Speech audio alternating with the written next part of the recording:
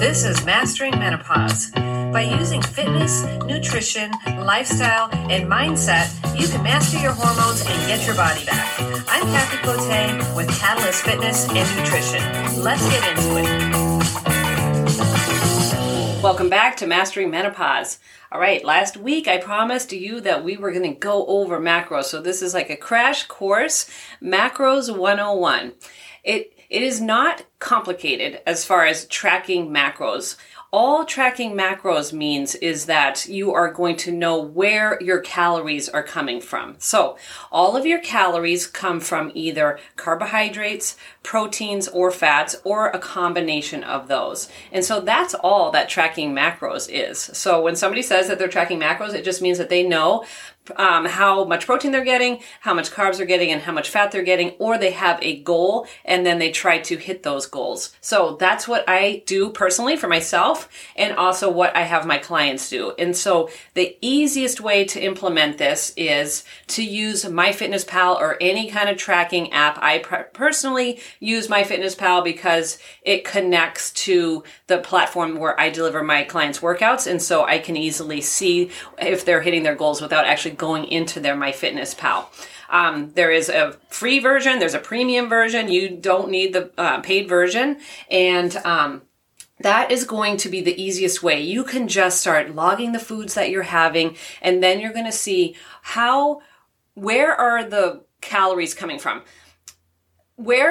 So actually not where the calories are coming from, but what is making up those calories. So when women start tracking, usually we find that their calories tend to be higher in carbs, and then they're lower in protein. So the macros there are going to be a little bit skewed. And I blame MyFitnessPal for this one because it actually sets you up for that. So the macro recommendations in MyFitnessPal is 20% protein. That's not enough for women going through menopause or after 40. 50% carbs, which is going to be too much. And then usually fat is right where it should be. So I definitely recommend a more balanced approach to macros. So maybe 30 to 35% protein, 30 to 35% carbs, 30 to 35% fat, something in those lines. But I don't get too hung up on like the percentages per se, because when women first start tracking macros, if they're low on protein, and this is pretty common that they're going to be only getting 60 to like 80 grams of protein, then that's going to be skewed as far as like calories go. So to get yourself set up with tracking macros, find whatever tracker that you like to use. So I'm just going to use the example of MyFitnessPal. And then when you go into MyFitnessPal, instead of setting a goal of losing 2 pounds a week, have a goal for moderate, or actually I should say like maintenance. And so you can use my online calorie calculator to get what is your maintenance calories. First of all, so find that instead of relying on MyFitnessPal. And then it's also going to set a protein goal for you as well. So once you have those numbers, then you can go into MyFitnessPal and adjust those. So what you'll do is if you have the free version, then you're going to get into a percentage range of the protein goals, the carbohydrate goals, and the fat goals. And so you'll just need to toggle those. I do have a video on how to do that. So if you need that, actually, I'll just link it into the show notes to show you how to change your macros in MyFitnessPal. But the reason why people track macros is because if you manipulate protein and carbs and fats, this is going to create different results for what you're trying to achieve. So for me, for my ladies, we're usually trying to get some kind of a body recomp, maybe lose some weight. And so to do that most effectively, what we're going to do is we're going to increase protein. Now, this isn't a high protein diet. It's not a low carb diet. This is just a lifestyle. So I recommend getting in 1 gram of protein per pound of body weight. Now, for some people, like I said, that's going to be hard to do. So I would definitely recommend starting with 100 grams of protein per day, right? Bare minimum. That's what I'm having my clients do in Jumpstart. That's starting when you listen to this, they have already started. But I also have a free 5-day challenge, and this is focused on protein. So if you're having trouble hitting those protein goals, then definitely check out my free 5-day Menopause Meltdown Challenge. That is going to give you all the support that you need. But this is going to help elicit that response. We're going to look for body composition changes, which means I'm focusing on fat loss, but I also want to focus on building muscle at the same time. And to do that, you're going to need to eat more protein and probably toggle down carbs. So the benefit of increasing protein is it's going to make you feel full longer. So first off the bat, when you start incorporating more protein, you are just not going to be hungry. You are not going to have that urge to snack at night. Trust me. If you've increased your protein at all, then you probably know what I'm talking about.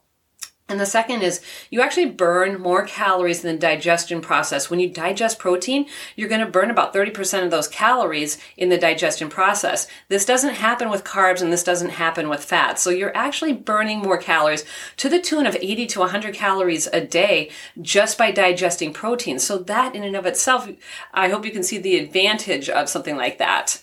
So, once we have our protein goal made, then we're going to focus on carbs. Actually, we're doing this all at the same time, but we don't want to pull down carbs because carbs are your energy. That is where you're going to get, strength and stamina for your workouts. You need it. You need it for energy. And every one of the macros has its own benefit. So definitely carbs are life. Protein is going to go to building muscle and helping you feel full. And then lastly, fats. You need to have fats. Fats are necessary for digestion, for cognization, right, for your brain, and also for keeping you mobile. So when we put these things into balance, then you're going to be balanced, and that's going to help with hormones. It's going to help with your metabolism. And so just keeping this in mind, it's not any harder than counting calories. We're just seeing where those calories are coming from and just being a little bit more aware. And like I said before, women are just not eating enough protein, and this is what's happening is they're having more carbs than they need to have in most cases. And a lot of times women just aren't eating enough calories in general, right? So we've pushed it down to 1,200 calories, and that's not an appropriate goal for, I would say, 98% of the women that I work with.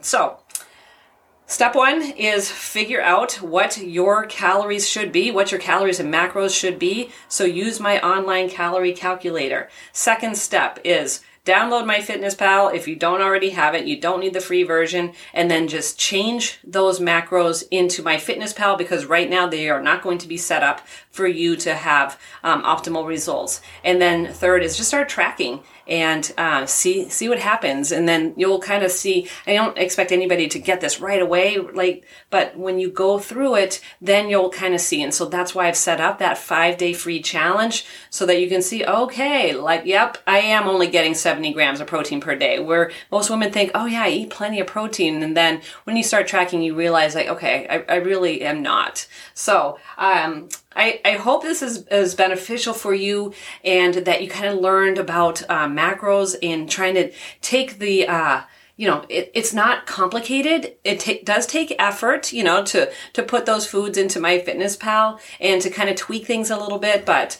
I hope those resources are going to help you hit those goals. So thank you so much for listening. If you know anybody that would benefit from this information, then please share it with them. If you're on Spotify, please leave a review. It's really easy to do on Spotify. If you're on iTunes, it takes a little bit more work, but I would so appreciate you leaving a review for me as well on there. So thank you so much for hanging out, and I will talk to you next week. Bye.